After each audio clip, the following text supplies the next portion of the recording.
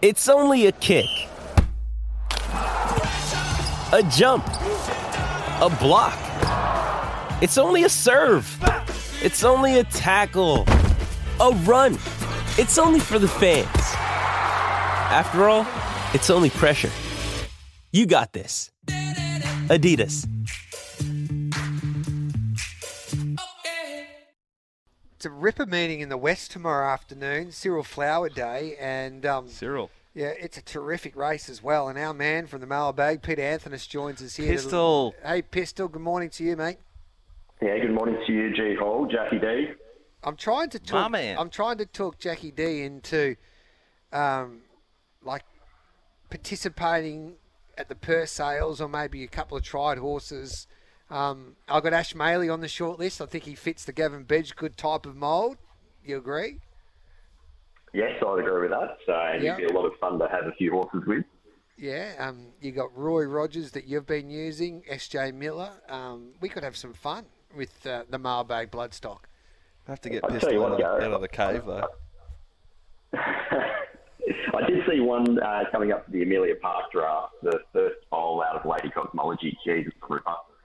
Go find yourself a photo of that. It looks like an absolute monster. That won't be a tried horse, though, and I don't think it's going to be in our budget either. But Well, do you know you what never know. the- Maybe one Do you know talent what horse. the best part about all of that is? If we get stuck, I know, well, she usually take 50% anyway, so we should be okay. Oh, that's now- a good point. I want to play you a grab from our great mate, Stephen Miller. This is what he had to say about Snipperucci, who's Snipperucci. first up in the Cyril Flower at Ascot tomorrow. Field. She has. She's gone on with it since the trial, and I expect her to be very, very hard to beat.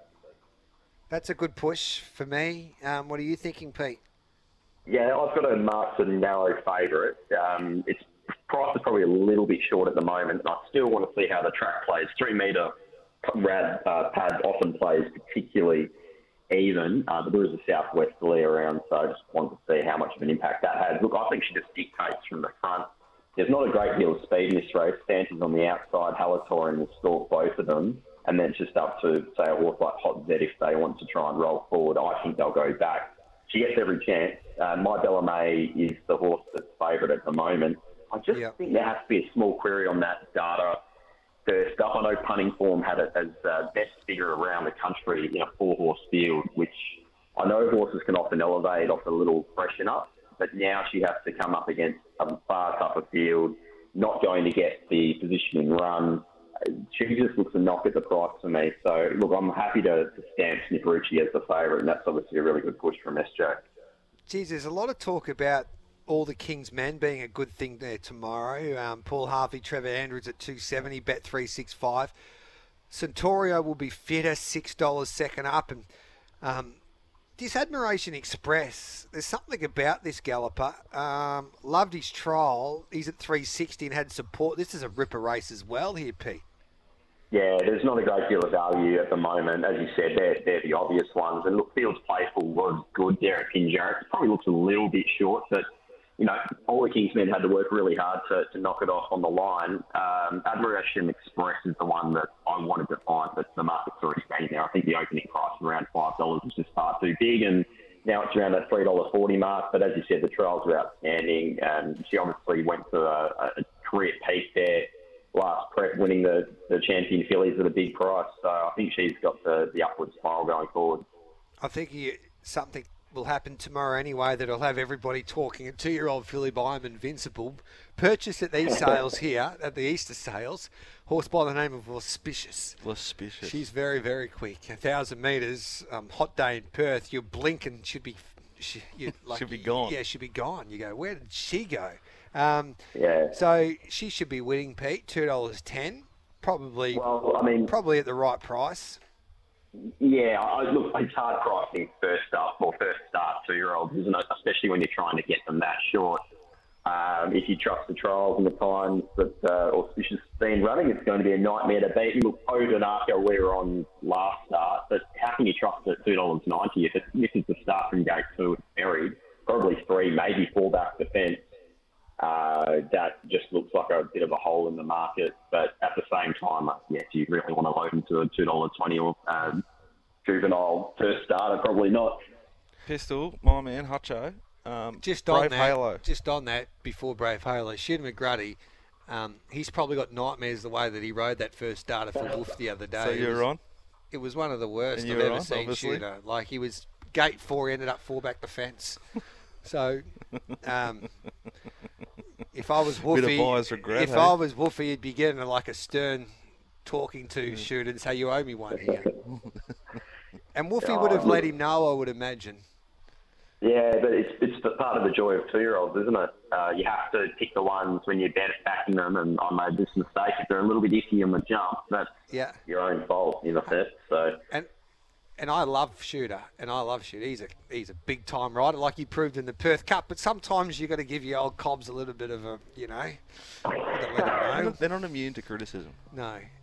So Brave Halo, how good is he? I think he's pretty good. Obviously, we'll find out there on the weekend. I haven't even looked at the racing from Sandown as yet, so I'm interested in what obviously Jack says, and our man Jackson now the mounting yard, what he thinks. And yeah, I think the horse itself should equip itself pretty well. Look, I mean, it's coming up against Barbles, who's got some really good figures for the last preparation, but I don't think I've seen a 2-year-old in WA run debut figures like Brave Halo did in the first race of the season. We're not talking about a horse that they're doing this time of year. We're talking about the horse that was there in the first 2-year-old race, and it still put the time on the board. It's pretty smart.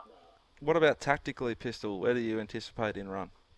On pace, first 4, perfect run there to Ollie from gate 3. I don't think they'll stuff around. They'll just put it straight into the race, and if he's good enough and he's turned up well, he'll give them something to think about anyway. Like whether or not he can win a Blue Diamond, that's something else. But he's going to be there on the It's a weekend. great story, and it's a great meeting at Sandown. When I had a chat to Sean Casey about it, remember I was saying that it was going to Nick Ryan, the horse.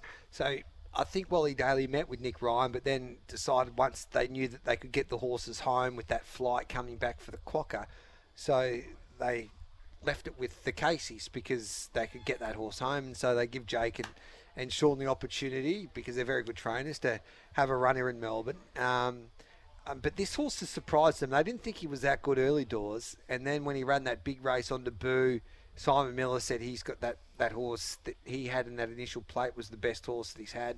Trevor Andrews' horse keeps on winning after finishing third. The form's really standing up out of in the that race. initial plate. So he as I pointed out on a few occasions, even talking to James Cummings yesterday, they could just have a unique 2-year-old season, the WA trainers and the owners. So which you can get from time to time when you get a vintage crop. So that could be the case in WA. So what about your best bets on the program before we let you go at Ascot tomorrow, Pete?